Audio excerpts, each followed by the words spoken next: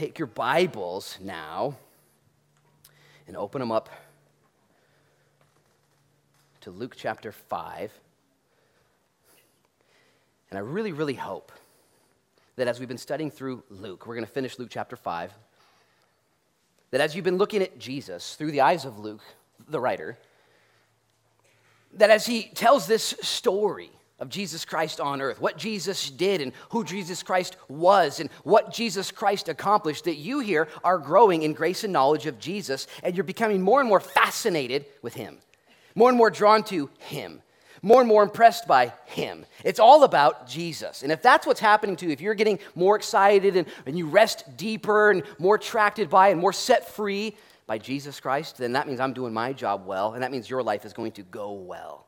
Luke here spends his entire life writing the Gospel of Luke, 24 chapters, and then continues and pens the book of Acts as well, 28 chapters, detailing what lives look like that believe what he detailed in the Gospel of Luke. That if you read the book of Acts, it's people who read the book of Luke and said, I want Jesus in my life. What does that look like? And it looks like lives on purpose, lives changed. And as we draw near to Jesus, everything changes, everything becomes different. And here Jesus is dealing with today one of the biggest obstacles and roadblocks to having fellowship and intimacy with him.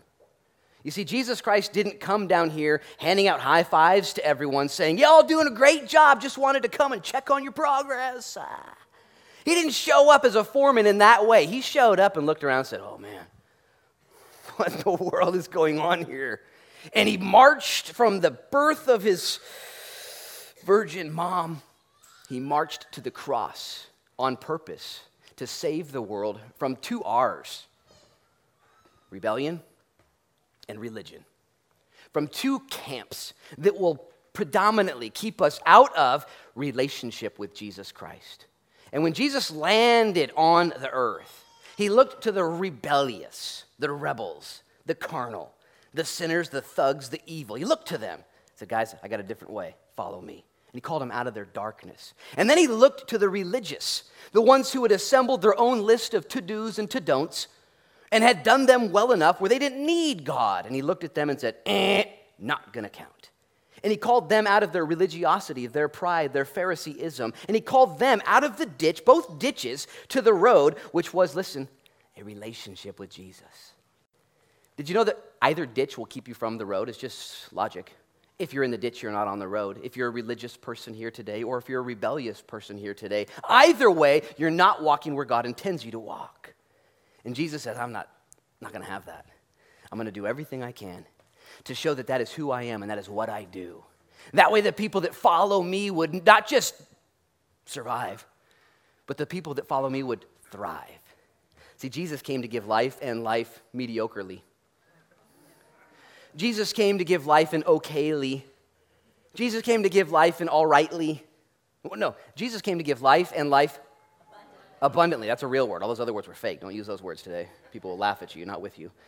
Jesus came to give life abundantly. And Luke, who saw this go down, said, I'm going to write this stuff down so you are sure of the things you've been informed of, so that your life will be different, so that you will know and have purpose in everything you do. Now, here's the deal, though. Jesus ends last week with this statement, standing at Levi's house. Levi was a tax collector, a thug, a rebel, one of those guys. And he's at Levi's house having a party, house party. And Jesus is asked by the religious police at that time, why are you here at this party? And Jesus would look at them and answer them in today's study. What did you ask me? Why are you here at this party, Jesus? What's going on with you and your whole life? What are you doing down here? And Jesus would look at them with his eyes and say, come again? Ask me to my face. Say it again. What did you ask? Why am I here with these people? And he would give them 4 different answers today we're going to study. Why am I here? It's kind of important that you as believers would listen in on this discussion. And what's Jesus all about? What's he doing? I should probably know this, because if I know this, I'll do life right, not wrong. As a matter of fact, let's just read verses 31 and 32. Jesus answered and said to them, those who are well have no need of a physician, but those who are sick. I've not come to call the righteous, but sinners to repentance. Ooh, stop right there, eyes up here. Jesus is at a party of sinners who had just repented and possibly sinners that were repenting. It would be like a doctor surrounded by many sick people. And a Pharisee, a religious police officer, saying, "Why are you hanging out with all these sick people?" And the doctor would say, "What's that? You surprised at what's happening here? Let me break it down for you. Let me give you a few illustrations. Get on my level." And Jesus here would help these Pharisees and us as well to get on his level. Firstly, with this illustration, the well, they don't need the physician, but the sick do. The ones who've come to that conclusion in their life that they're not okay, that they have blown it, that they do have a big piece missing from their soul. Have you come to that conclusion in your life? Have you willingly raised your hand and said, "Oh yeah, I'm totally out there. I need some real big help"? You see, Jesus didn't come to make bad men better. He came to make dead men live. He didn't come to just patch things up and give you a little tool belt to improve your life and just apply these 3 things into your life and you'll have a best life now. Jesus didn't come for that. Instead, he said, no. I'm going to die for you and do something completely new. I'm not just going to give you some advice. I'm going to give you healing from within, so deep. Now look at verse 33 before we pray. They went on. Then they said to Jesus, "Well, why do the disciples of John, well, they fast often, and they make prayers, and likewise those of the Pharisees, but yours, they eat and drink." They're at this party. Why is John so serious, and we're so serious, and you guys are having so much fun? And again, Jesus Christ being asked a point-blank question. Why are you having so much fun, Jesus? What in the world are you doing here? That's a good question, and you need to have a good answer. Jesus, what are you all about? What's your story? Why are you here at Levi's house?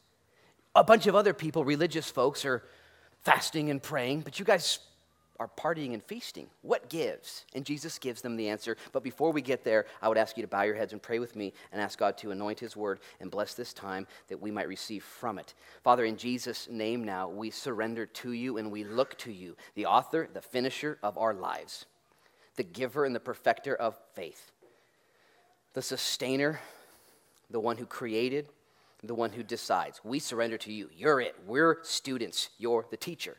And we ask, Lord, that your word would again change our lives and impact us deeply, open up those recesses that need to be healed today. And I surrender myself to you, Lord, as your teacher, that you, Lord, would get all the glory and that we would get much edification and that our lives would change. We say all of this, Lord, in Jesus' name, amen.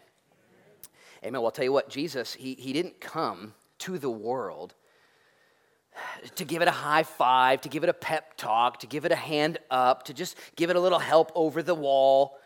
He came to change it completely. He came to save it from itself. And this is so base in our understanding of Christianity that when Jesus came to the world, the sinners, they figured that out. The rebels, they knew, oh, you can change everything. You can forgive me from the deepest recesses of my heart. The religious people took him a little longer to figure out that Jesus was starting over a whole new gift. We don't need a little tune-up. We don't need a little help. We need a complete overhaul. We need to be born again. As a matter of fact, one of the most religious guys in the world, Nicodemus, at the time, the most religious guy, ruler of the law, was talking with Jesus there at night. Nicodemus at Nick at night. He was there. That's where we got that. And he's there conversing with Jesus. And Jesus, not impressed, said, "Guess what, Nick? Unless you're born again, you're not going to heaven." I'm Nicodemus. If I'm not going to heaven, then nobody's getting in. And Jesus would say, bingo, you need to be born again. Because there are 2 ditches that will keep you from relationship with God. One is the religious and one is the rebellious. And Jesus said, I'm coming to make all things new. Now, one of the hard realities in our lives is to realize that we're sick. To come to that humble conclusion that you're not all well, that things aren't all perfect. Some of us got there easier. Maybe there's some more humility or maybe some more obvious traits within some of us that help us come to that conclusion that we're not perfect. For example, maybe you have your picture on LincolnCountyMugshots.com. We all, it's like, are you perfect? Well, not last week, but I'm doing pretty good today. You know what I'm saying? Like, listen, and there's this weird thing that God allows us to go through in life to help us get to the end of ourselves. As a matter of fact, God will allow, maybe this is happening in your life, God will allow things to fall apart, okay? Anything, it doesn't matter. Your marriage could suffer. There could be health issues. There could be relational fallout. There could be emotional breakdown. It doesn't, in order to get you to that point where you realize, dude, I'm all jacked up. I'm all messed up. I remember when I got arrested back in 1998, and all my friends gave me empathy and sympathy. I call them friends, loose term. Those are all my thugs. And they said, oh, Luke, this is so bad, and I said, you know what? It's okay. I see what God's doing here. I see beyond this. This is God's way of letting me hit rock bottom in order that he can do a new work in my life. And God will allow that to happen. You to see your own sickness. Matter of fact, I used to use the illustration of coming to the end of my rope. And I ran hard from the Lord. And I finally got to the end of my rope where there was just a little knot there hanging. No, I just a little knot. I had two options. Let go. Or to get on Jesus' back and let him climb back up. And he told me, you can't climb back up. You're done. This is what you have accomplished in your life, Luke. Would you let go and get on my back and I'll climb us out of here? I don't need your help. I'm not going to do a legless rope climb. This is me saving you. And God will do that. Some people here even today are wondering, why is life difficult? Why are things being exposed in my life? Why am I falling apart? And the Lord would say, maybe, just maybe, it's me getting your attention for the first time or the umpteenth time, whatever the case may be.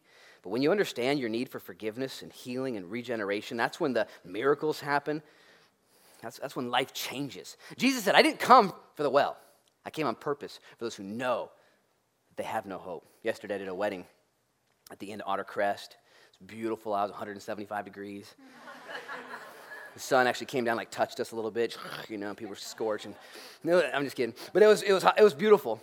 And I didn't know everybody at the wedding. I knew some people. But one particular lady lives in Corvallis, and she knew who I was and came and talked to me after the wedding and told me who her son was. Her son and I went to high school together. And her son has, for the better half of his life, been a drug user and abuser. He's currently in a rehabilitation center right now, and he's sober and getting ready to reintegrate into life. And we were talking about the Lord, though. And as much as sobriety is important, okay, it's very important, okay? If you don't write that down, sobriety is important, okay? went to church today, As important as that is, her and I both knew until he gives his heart to the Lord, until he comes out new. Oh, of course I've got problems. Of course I've got battles. But until I am born again and live for the King and don't live for myself and pull myself out of the ditch of rebellion and stay out of the ditch of religion until I am in a relationship with Jesus Christ, it's not going to work. I'm going to go back to Teen Challenge, or I'm going to go back to the Pharisee seat, or I'm going to go back to that ditch until you give your life to Jesus. The real need for my friend and for all of us isn't just sobriety, it's submission to Jesus. We need to completely let him take over the wheel, let him lead and let him drive. Okay, when Jesus says he has come for the sick, we have two choices. One is to pretend we're not sick, and the other is to say, yeah, that's me, totally sick. Okay. Remember when you were a kid and you don't want to miss out on recess or something like that, or what, it's like, hey, you sick? No, I'm fine. I'm just going to go out and play. And trying to pretend you're not sick and you're holding it in. Listen, don't do that. You're here at church today. And I don't care what camp you're in. This message is for both of you, the rebels, the rebellious, the sinners, the ones who are holding out, doing stuff. That's going to keep you from a relationship with Jesus just every day. It's just God wants you to let go of that stuff. Or the religious, that community who says, well, I'm not doing that bad. It's not like I'm doing better than Hitler for sure, today, that's my scale. I'm killing it today, And you got to admit that you're sick. And every person in the entire world needs to admit their great need for God to forgive them and to give them a brand new life. Now, the reason we don't do that, again, the reason why we don't go right to Jesus is for those two major obstacles, those two natural operating systems, those two roadblocks, rebellion, which is sin and carnality and evil and all of that, and then religion, which is pride and self-trust and personal justification. Those two R's will keep us out of the one R, which is relationship with Jesus. This is what Jesus is doing right now. You guys know Jesus is on a mission of love? I mean, seriously, he didn't show up and just give out another 10 commandments. Did you notice that? What if Jesus came out? Oh, man, those first 10, shoot, it didn't work. You guys are all crazy and jails are full and clinics are maxed out and here's 10 more. Ooh, that was close. He didn't do that. He showed up and he said, I'm going to restore relationship, okay, for the rebels, for the religious, for all y'all. Now, again, I say there's two camps here.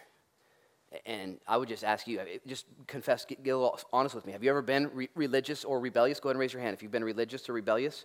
Okay? If you didn't raise your hand, you're both. Okay, good job. Good job. You just said both. We're doing it. I'm not gonna, Okay, and rebellion is that willful sin, self-seeking, small living, rejecting God, and religion, though, again, is a little different, a little trickier. That's who Jesus is dealing with today, by the way, just so you know. He's dealing with the religious crowd. He had just dealt with the rebel crowd, that is Levi, the tax collector, the thug, okay? That guy, he'd gotten him out of that lifestyle and was healing all his friends. And now the religious guys show up. It's difficult, more difficult, trickier to sense the religion within us than it is the rebellion. Okay, like I said, there's LincolnCountyMugshots.com. You can see the rebellious. They're right there. There isn't a LincolnCountyMugshot.com for the religious. I think there should be, though. Wouldn't that be awesome if there was a mugshots just for the religious, like this guy got caught being religious, this girl's over there being religious and nose down, sin sniffing. I think that would be funny stuff right there. Like, just all the religious. It's sneakier, though. It's sneakier, though. And I love how Jesus is dealing with it right here. People think that God is super mad at sin and sinners, and he came to just mess with everyone's system. Listen, Jesus is equally angling his focus on both ditches, the sin and the rebellion and the carnality and the evil that needs to be dealt with, and the religion and the pride and the Phariseeism that needs to be dealt with. Both are equally offensive and keep us from meeting Jesus in this great redemption called salvation. I've been both these guys. I've been the rebellious guy. I've walked that path, and I've also been the religious guy. I remember one time I was so religious, I was talking to this guy who wasn't a believer, and I was giving him all the theology I knew. We were going toe-to-toe, and I kept pigeonholing, cornering him, answering his questions, and I was just getting this guy. And I kind of gave God a wink. I was like, I almost got this guy. And the Lord looked at me. I just felt the Lord look at me and say, really? And the Lord just spoke to me and said, I'm just as concerned about him as I am you. And I was like, whoa, dude. No. We get religious. And the Lord says, hey, careful. I want a relationship with you. He's looking for both groups to repent of their sin, get out of the ditch, onto the road, which is the relationship. Rebellion and sin will keep us from that relationship, and religion and rule keeping will also keep us from a relationship with Jesus. Now again, this whole idea is that Jesus came for the rebellious and he came for the religious in order that he could have a relationship with both of us. Stems all the way back to Genesis chapter 2. Remember Genesis chapter 2? There was relationship. God and Adam and Eve and all the creation was legit, no sin. And then all of a sudden sin entered the world and everything went crazy. And right then God said, but I'm going to send my son. And he's going to restore a relationship. He's going to deal with the rebellious. He's going to deal with the religion. He's going to deal with all of that. Thousands of years later, the whole story, the grand meta-narrative is Jesus Christ coming to the earth saying, this is what I came for. This is the whole deal, that we would be together, that I would deal with your stuff, Levi. Let it go. Levi rose up, left all, and followed Jesus. Yes! And that Jesus would deal with the religious people. Now, next time we're in the Gospel of Luke chapter 6, we're going to talk about other religions. And we're just naturally religious people. We love rules, okay? We love to know where the line is so we can get as close to it and then compare ourselves to others. That's just the way it is. We love stats. We love systems. And the Lord looks at all that and says, don't replace me with any of that. This is what all of humanity does, okay? There are world religions, crazy religions, cuckoo for Cocoa Puff religions, all the same. All desiring to create a system that elevates and justifies who I am. And Jesus said, I'm trying to get you back to the garden. I'm trying to save you. I've come for the sick, not the well. I've come for the ones that cannot help themselves. And this is where the rubber meets the road and where we do business with the Lord today. So if you're here and you're rebellious and you're sinful, you want it your way and you're going to just go your route, listen, don't do it. Don't stay in that ditch. Be like Levi, rise up, leave all. Admit your sickness. Had a conversation during the break with a person. Asked me one question. I gave one answer. They said, see you later, took off. Not going to stay here. Followed the person out, talked to him, said, what? Let's make sure you didn't misunderstand me. What do you think the answer is to the question? And I'll tell you what, there is this conflict between our rebellion, what we want. I want it to be this way. I want my stuff. I want to stay here. And the Lord would say, What's that gaining you? How's that working for you in your rebellion? And when you're finally delivered from that rebellion and restored to relationship, man, you are a different person. That is my prayer for this person that isn't here with us this morning. Relationship is what Jesus came for. It's the entire idea. Let's look at the story now. Look at verse 33. Then they said to him, he said the religious police, why do the disciples of John fast? They fast often and they make prayers, and likewise those of the Pharisees, but yours eat and drink. Stop right there, eyes up here. This is actually kind of a good question. The Pharisees show up. They see Jesus and his buddies at a party, a house party. Okay? Now, when I say a house party, you got to understand this. This was a little different than maybe the house parties you've been to, okay? This was a house party. There wasn't any debauchery or craziness or sin or abuse going on. They were feasting and celebrating life and life abundantly. It wasn't in a sinful, abusive way. Just put that in your mind, just so you know this isn't what maybe you're putting into your thought process. This is, though, a party, and it was beyond what the religious people could handle at that time. And they show up and say, hey, John the Baptizer, he prays and fasts often. And we pray and fast often. Here's the question, and I'm going to ask a question they didn't ask. They asked this question, why don't you do this? And Jesus could have said, well, why don't you guys do this, which is party? They say, why don't you pray and fast? And Jesus, if you would stop and say, what was your question? Say it to my face. Why aren't we praying and fasting? And Jesus would look behind him. And you know what he would see behind him? Levi, set free. Why am I not heavy and crying right now? I'm at a party. Levi's been set free. He's been forgiven. And he would look beyond Levi, and he would see further on down the road a paralyzed man. Okay? Paralyzed man doing some burpees and jumping jacks, some stretches and some lunges. And he looks back, he's like, you want to know why I'm at a party? Look at that paralyzed guy. He's freaking out. He would look beyond the paralyzed guy and see the leprous guy standing in the distance too, putting some banana boat on in the sunshine, like new skin, like, the bronze guy. And he would look beyond that guy, not just Levi and the paralyzed guy and the leprous guy. He would see the demoniac guy that had been set free. He's working at the DMV now, and not everything changes, and he's there, and he's like, and Jesus is like, you're asking me why I'm partying? Do you see what's happening? Are you aware of what I do? Can you understand? Now, the question is good, though. John is praying and fasting. Now, why is John praying and fasting? John the Baptist, Jesus' elder cousin, came to prepare the way for the Lord, okay? Through prayer and fasting. Prepare the way for the Lord. The Pharisees were trying to find a way to the Lord through a lifestyle of systems and ordinances. Jesus comes up and says, I am the Lord. John the Baptist trying to find the Lord, prepare the way for the Lord. The Pharisees trying to attain the Lord. Jesus shows up, boom, I am the Lord. And the party begins. What the Pharisees and what John the Baptist were doing, had done, wasn't wrong, but it was being completed right in front of their very eyes. Hey, we fast a bunch. We pray a bunch. Why don't you? Jesus could have said, we party a bunch. We have a lot of fun. Why don't you? And I would actually pose the same question. Jesus showed up and said, I am what you're looking for. I'm everything. I am here to take your frown and turn it upside down, a smile. I am here to change you from the inside out. And yet there are so many Christians, maybe like these Pharisees or maybe John the Baptist disciples. There are so many people that don't have that frown yet turned upside down, and they look like they've been baptized in pickle juice. I'm a Christian, pretty hardcore. Pretty hardcore. Haven't read the funny papers in 20 years. Go to church 3 times a week. You having fun? We're talking about fun. Is there life? Is there fruit happening in your life? They asked this question to Jesus.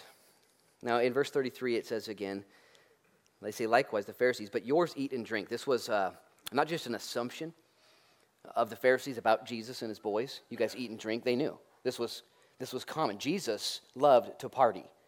He loved to set people free. Now, the religious in here right now are getting a little uncomfortable. I don't know about party. I wouldn't use that word, Fellowship. He liked to fellowship. This is party. These guys are being accused of partying because they're partying. It's not a misunderstanding. As a matter of fact, the Bible says in many places that Jesus was received by the common man willingly, welcomingly. They loved him. They loved to be around him. Because he knew them and loved them. He didn't condone the party, and he changed the party, and he set people free, but he was invited to the party. He had so much grace. Now again, there's religious people right here. They want a line. Well, where's the line at? Just give me a line so I know where the party stops. I just need a line. I'll go to the party, but whatever. I'm not going to have fun. I'll go, but I won't have fun. Jesus is being accused of having fun at a party because he sets people free.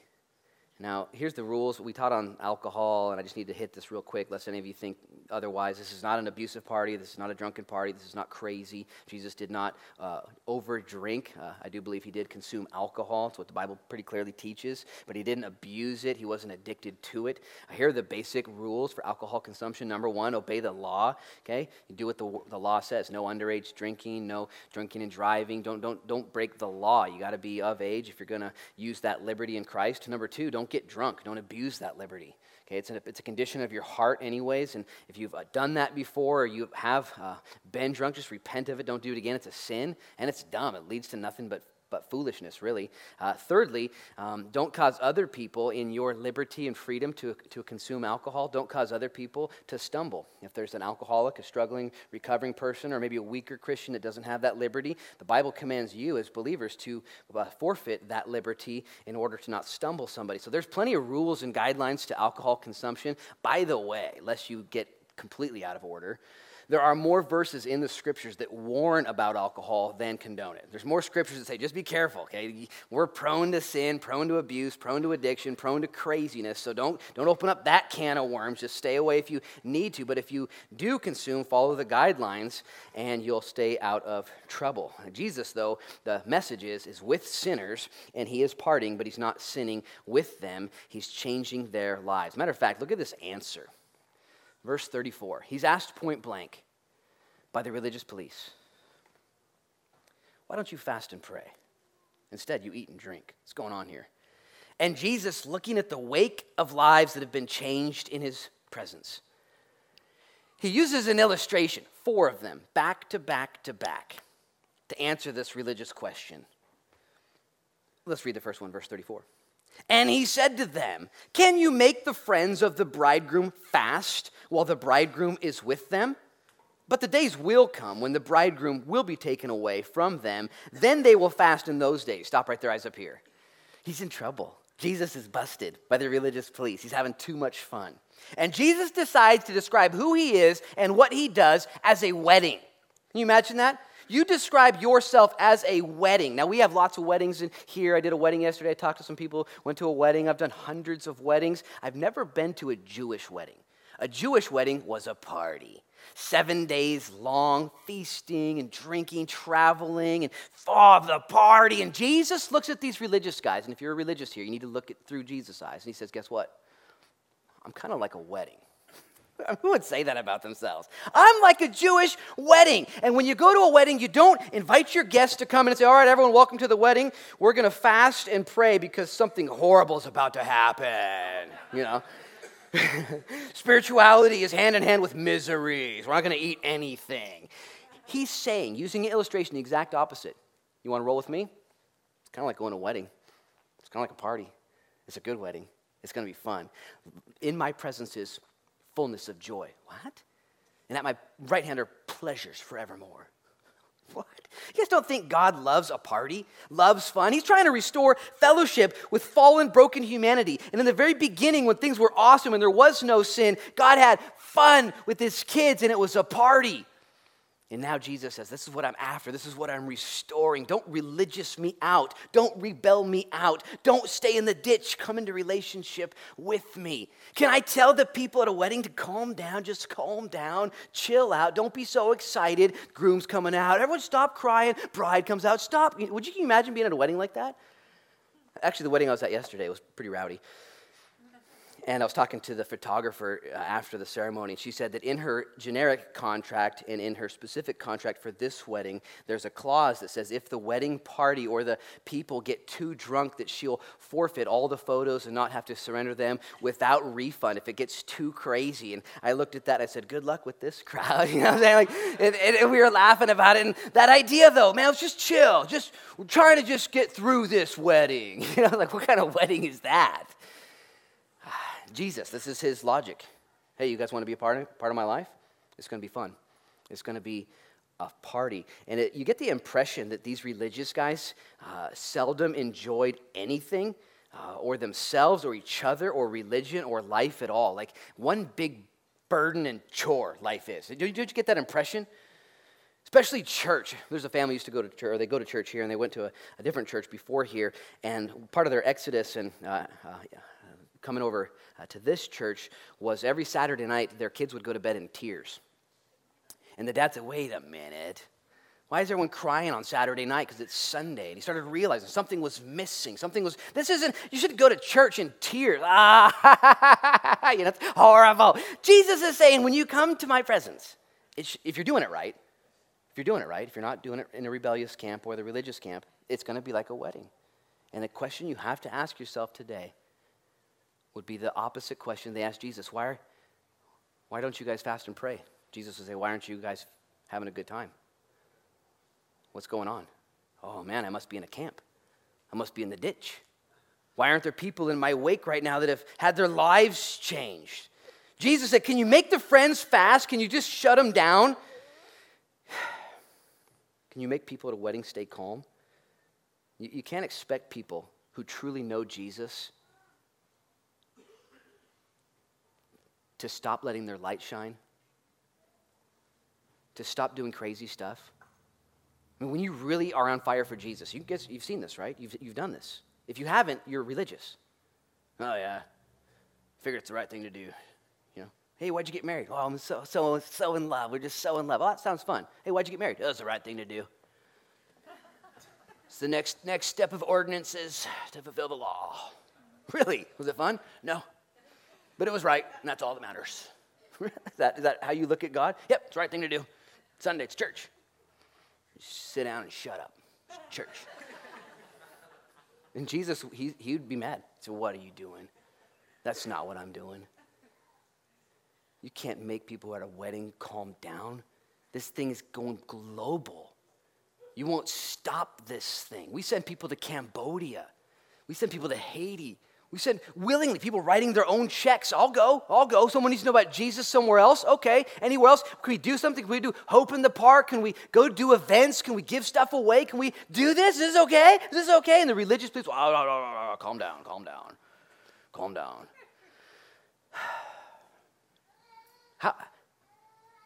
How energetic. I counsel with couples before they get married. And I try and help them to understand that what is going to happen on their wedding day, and especially in their marriage, is a gift. It's a celebration. It's not a drudgery. It's not, next level discipline and commitment. It's like, this is a gift. This is God saying, I'm going to bless you. I'm going to start the redemption relationship process by bringing man and woman together, just like in the garden. God says, you guys don't think I'm any fun. I'm fun. When I created this whole thing, it was a man and a woman and no clothes. Okay, that's how great it was. You religious people are freaking out right now. Read the book. Why'd they start out with no clothes? Figure it out, okay? Oh, it can't be that fun. It's that fun, okay? Jesus is that fun. He said, I'm going to set you free. I'm going to bless you. Oh, oh man, better hurry up. Better keep going here.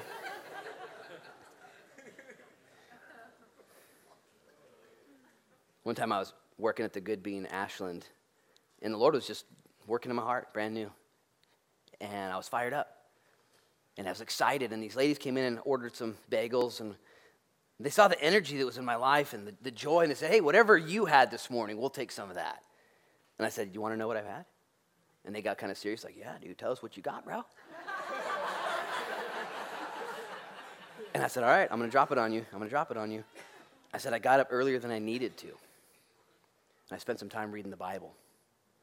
And I gave my heart and my mind to God, and I had fellowship with him, and truly was seeking him and was so blessed by his presence. And now I'm living my day today for his glory, not my own, and I have great hope and anticipation for what he's doing. And it's just amazing. And if you want some, I can give you some of that too. And no, we'll just take the bagels, bro. We'll just take the bagels. We're good. Jesus here with his bros, partying, set free. It's the litmus test. Where are you at today? Well, I want to stay rebellious in this camp. Okay. Well, I want to stay religious and, serious over here in this. Okay. Or I want to have a trail of people behind me that have their lives changed. And I want to walk in fellowship with God. Closeness. Fellowship's like two fellows in a ship. Okay? Real close. Connecting with each other. Jesus is getting accused. Can't you just calm down? Can you make the bridegroom, his friends, fast and pray? You know what? This is kind of the question then for you and I. How full of joy are you, and how full of energy and zeal are you to walk with the Lord? And if you don't have any, just answer the question, why? Why don't I do crazy stuff for God? Why am I not bubbly and joyful? Got my hair cut by Pablo Tafoya this week, and we just have some really good fellowship. And one of the comments that Pablo brought up was the energy that he and even myself had put into our old lives to be those guys. The energy and the sacrifice and the commitment for the wrong things, the dark side. And now living for the light side, the right side. What are we willing to do for that side? Where's our commitment, our sacrifice, our zeal, our joy? And if you're like me or Pablo and have a story where you went hard in the paint for the wrong team, okay? I made great sacrifices for the wrong team. And now the Lord says, hey, get out of that ditch. Get in a relationship with me. And are you willing to go hard, run with zeal, maybe get in trouble, do some things, go on a mission trip, sacrifice, serve in the kids' wing, go to Hope in the Park, start a life group, serve your neighbors, pray, bless your spouse, just do stuff. These religious police with their arms in their robes and hats on big, why are you guys so happy? And Jesus out. You're really asking me that, are you? Let me break it down for you. Look at the next, let me just finish actually that first thought. He does say the days will come when the bridegroom will be taken away from them, and they will fast in those days. Now, when was Jesus taken away from his buddies? He was taken away on that Friday night, where he was then led to the cross of Calvary, crucified, and then buried in the tomb. And during that Friday night, and that Saturday, and even that early Sunday morning, they were fasting. The bridegroom was gone. That's when they were destroyed and devastated. That's when they couldn't handle life. That's when they stopped it all. And then Jesus rose from the dead and then says, come unto me, all you who labor and are heavy laden, and I'll give you rest for your souls. Let's party. The tomb is empty. The deed has been done. Now the message needs to be preached. Jesus said, there'll be a day, guys, but not this day. Look at verse 36. Then he spoke a parable to them. Now again, just pinch yourself. Jesus dealing with the religious police. He's given them one answer. He's actually given them two. The sick need a doctor. They know that. I didn't come for the not sick. Oh, and by the way, if you're at a wedding, you're going to tell everyone to be quiet and shut up and sit down. Like, that's not the kind of wedding I'm trying to go to. And then he goes on to give two more, maybe three more illustrations. He wants them and you and I to get this. Verse 36. Then he said to them, no one puts a piece from a new garment on an old one. Otherwise, the new makes a tear, and also the piece that was taken out of the new doesn't match the old. Stop right there, eyes up here. These religious police want to know, what are you up to, Jesus? What's going on here? Why is this happening? He's like, look, you can't take a new patch from a new garment, cut it up, ruin it, and then throw that new patch on an old garment that's broken, needs a patch. Because if you throw a new patch on an old garment, the old garment will ultimately tear and not receive that new patch. It just doesn't match. What Jesus is saying is, I'm not here to patch things up. I'm not here just to give you a hand up or a little help or some advice. It's not that your Judaic system needs a little bit of overhaul. It doesn't work that way. It won't fit. It will destroy one with another. And you need to know this about religion, this idea of the list, the rules, the 10 commandments, or if you read the entire New Testament, the 685 commandments. Okay, there's more than just 10. Is my microphone going in and out? I think we're going to be all right. It's not just about the religious system. It's about the relationship that God wants you and I to walk in. Did you know that the religious system was actually created for a purpose? To be a tutor, to drive us to Christ? to make us more aware of our inabilities. He says, guys, I'm not trying to just patch this up. Instead, I want you to know that you can't do this on your own. As a matter of fact, Galatians chapter 3, this is a life verse. You guys need to memorize this one. It says, therefore, the law was a tutor to bring us to Christ that we might be justified by faith. But after faith has come, we are no longer under a tutor. Paul says, guess what? The law, the religion, it was given for a reason, to drive us to the point of tapping out, to drive us to the point of receiving Christ.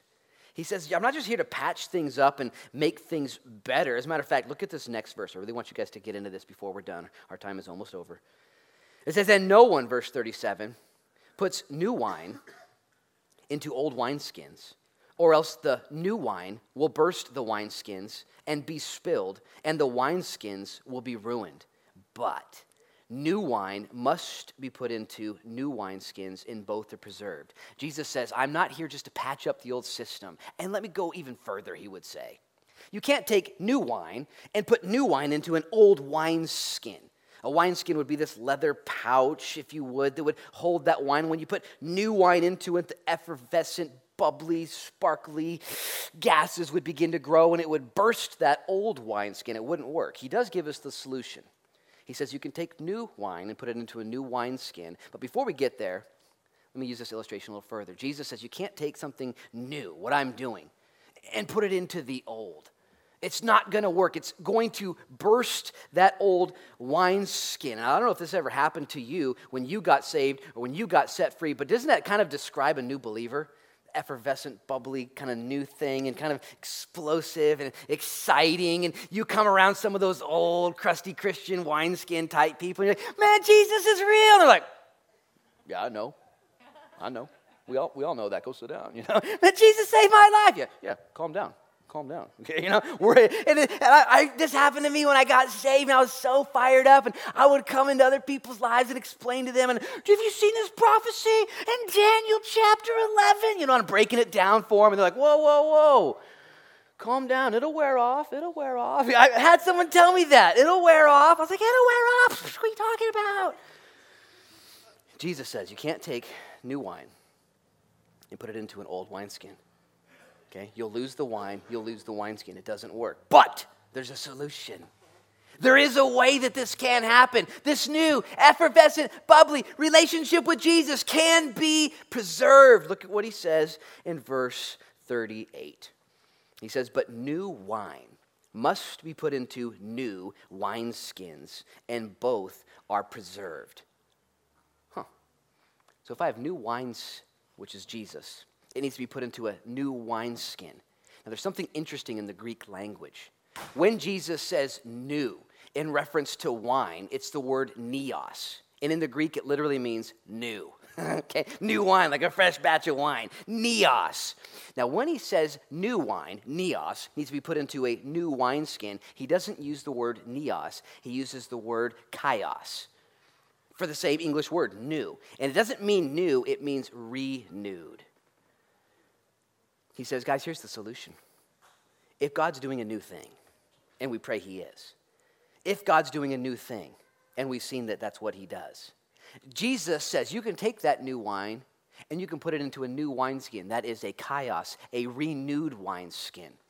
You see, wineskins would get old, brittle, and dry, and eventually not work until, and they were expensive, you wouldn't just throw them out, until they were renewed. And do you know how you would renew a wineskin? You would dunk it and submerge it and soak it in a bucket of water until it would hydrate again and become supple and pliable and useful. And then you could take it out and put new wine, brand new wine, into this renewed wineskin. And Jesus here is teaching these guys something. He's teaching you something. Hey, guys, I got new wine. I got a whole new program. I got a whole new thing. Not just going to patch up your system. I want to give you something brand new. Well, how can I make sure I receive it then as a Christian? He says you need to renew your wineskin. You need to get your heart and your soul and soak it in God's... hey. We're going with a 9 a.m. service for the broadcast. And you need to soak it in the bucket of God's word. Submerge it in God's presence. How are you going to keep your heart supple? How are you going to stay pliable and useful? It's really true. You guys have heard it before. by spending time in the water of God's word. If you're a Christian here today, and I presume a lot of you are, you want God's new wine. I want something new. I want to get into this. I want this to be part of my life, but I don't know. It doesn't fit any. You need to renew your wineskin. You need to soak in God's word and let his word make you useful once again. You might say to yourself, I read God's word one time back in 1983. It was legit. It would be like telling me that you had a glass of water last month. I drank some water last month. Doesn't count. You guys know that? Your water you had last month doesn't count anymore. You need water right now. If you want to be a Christian moving forward that stays out of the ditch of rebellion, I pray that's true. I hope today you just say, I'm sorry, Lord. Sorry. And if you want to stay out of the ditch of the religious side, I've got my own list, my own rules, my own justification, and all the rest. If you want to stay out of that ditch, the way to do so is by renewing your heart in God's word daily. Did you know you can read the entire Bible in 71 hours? Just take 71 hours straight through. If you need a little more time than that, you can break it up into 12 minutes per day, okay? That'll be 1 year long, okay? You can read the whole Bible 12 minutes per day. Wouldn't that be awesome? Just 12 minutes, just read it. It's not for lack of time. It's because of the rebellion that's in our heart and because of the religiosity that says we don't need it. Read his word daily. As a matter of fact, Joshua chapter 1, verse 8 says that when we meditate on God's word and when we seek God in his word, that he will make our ways prosperous and give us much success. Now the last thought, now just pinch yourself. You can write that verse down and look it up later and read it. The last thought that Jesus gives us is in verse 39. I want you to understand this. The religious police asked Jesus a question. He's given them multiple answers. And finally, he says something very interesting. He says, and no one having drunk old wine immediately desires new, for he says the old is better. Stop right there, eyes up here. Can we go get the kids quieted down out there, Marty? Basketball or NBA championship outside right now. Jesus says this. If you have drank in the old wine and are given the new wine, you're going to be like this. I just kind of like the old way. I don't necessarily want this new wine. That's what he says. But he uses a key word in here. He says immediately. You who are Christians have seen this to be true. That when Jesus introduces himself to you, that at first in your flesh, you maybe reject some of the things of God, like, I kind of like the old system, I like the old ways, and it takes a while for you to adapt a taste for what God has given to you. Jesus is promising you, though, if you taste and see that the Lord is good, you will trust in him and you'll be blessed. Last night I was cooking some chicken and some halibut, okay, side by side. And my daughter, she's 6, and she's not a big fish fan yet. And so I'm trying to get her to, figure out that it's not a weird, meat. And so I took some of the fish, and I tricked her. And I said, hey, Keisha, would you come and taste this chicken and see if you like it? But there's some cumin on it and paprika and some other stuff, and so she didn't like that chicken. But anyway, the point is this. She's growing in her taste. Jesus said something here for you Christians. He said the person who gets the new wine is going to respond by saying, I kind of like the old. And they won't go towards the new wine immediately. In other words, they will eventually if you continue to taste of what the Lord is offering you. If you're here today and God's drawing you deeper and he wants to have you nearer, and there's something in your flesh that says, I don't know if I want to give up my old ways, my old music, my old friends, my old thought life. I kind of like that. Jesus is like, I know, I get it. But go ahead and try this new wine. You're going to love it. I remember when I first got real serious about the Lord. And this guy invited me to the Applegate Christian Fellowship to go worship Jesus Christ on Monday morning at 6:30 a.m. with one old guy on stage playing some funky Christian songs. And he picked me up. It was January in his little Winnebago or his Volkswagen bus, and we drove out there. I remember the whole thing because it was so foreign to who I was. And playing on his radio, AM 1300, some of the kookiest Christian music I've ever heard in my life. And I was looking at this guy and go, what are we listening to? I was used to DMX and Silk the Shocker and Master P and a bunch of other crazy people. And here's my point. Eventually, though, I found myself tuning into the same radio station. I want to hear that kooky Christian music. Eventually, I found myself going to the bookstore at the Applegate Christian Fellowship and buying every kooky Christian music CD they had available. I want all of this, and I changed my whole repertoire and my whole palette of what I enjoyed watching and listening to. Here's the deal, Christian. Jesus is calling you out of religion into relationship. He's not calling you to just patch up a system, but instead he wants to make all things new. And he would ask you to taste and see that he's good. Maybe you're a rebel here today and you still got some things like, this is what I do. This is who I am. This is it. And God would say, let it go. Let it go. Trust me. It's going to be worth it. It's going to be better. You will. Look at verse 39 again. And no one having drunk old wine immediately desires the new, for he says the old is better. Jesus is talking to religious police who are rejecting his message. He's saying, I understand. I get it. You will come around, though. It will change your life. You will taste and see. I'm going to have the worship team come up and join us and lead us in repentance and communion as we come to the table and confess our sins and our great need for God. And I would say there's two camps here, religious and the rebellious. Both camps, equally offensive, keep you from fellowshipping with God. Both camps need to be repented of so you might find yourself restored to Jesus. And so I'm going to ask you to close your eyes and bow your heads as we pray. And those of you who are religious, who have your own set of rules and your own set of ideas and your own set of justifications, need to let that go and let the Lord forgive you. And those who are here who are rebellious, you've got sin and carnality protected and a position in your heart where you haven't surrendered. And whatever the case may be, I would ask you to bow your heads and pray right now as we prepare to take communion. Father, in Jesus' name we thank you, Lord, for your love, for your son Jesus, who is so bold and so right and so rich to come to the party and to set people free and to go toe-to-toe with sinners and to say, let it go. Repent of that junk. Don't stay there. And to go toe-to-toe with the religious and to say, guys, I'm a wedding. There's something fun going on here. The Garden of Eden is being recovered. Genesis 1 and 2, we're bringing it back. This is a good day. Jesus Christ sets sinners free, sets the religious free, sets captives free, gives us the ability to walk free. And so if you're here today and you're rebellious still, or you're religious still, and you're not free, and you know you're all stowed up and bound up and jacked up, whatever the case is, and you want to repent of your sin, repent of your religion, repent of your rebellion, would you just raise your hand right now and say, yeah, Lord, I just want to be closer to you. I need to get on the road of relationship. Put your hand up nice and high. If you're a rebel or a religious person, don't miss out the opportunity. Put your hand up and say, Lord, I want to be in relationship with you. I want to walk closer, nearer, and dearer to you. Lord, you see the hands going up, and I pray you would do a mighty work in Jesus' name, Lord, restoring. Even as we come to the table and examine ourselves, Lord, proclaim your death before you return and realize that, Jesus, you did all of this. We surrender to you, Lord, and say, teach us about you. Lead us to you. May we be, Lord, like the disciples of Jesus who were listening to you and serving others, set free to be free indeed. We love you. We do what we do now in Jesus' name. And everybody said,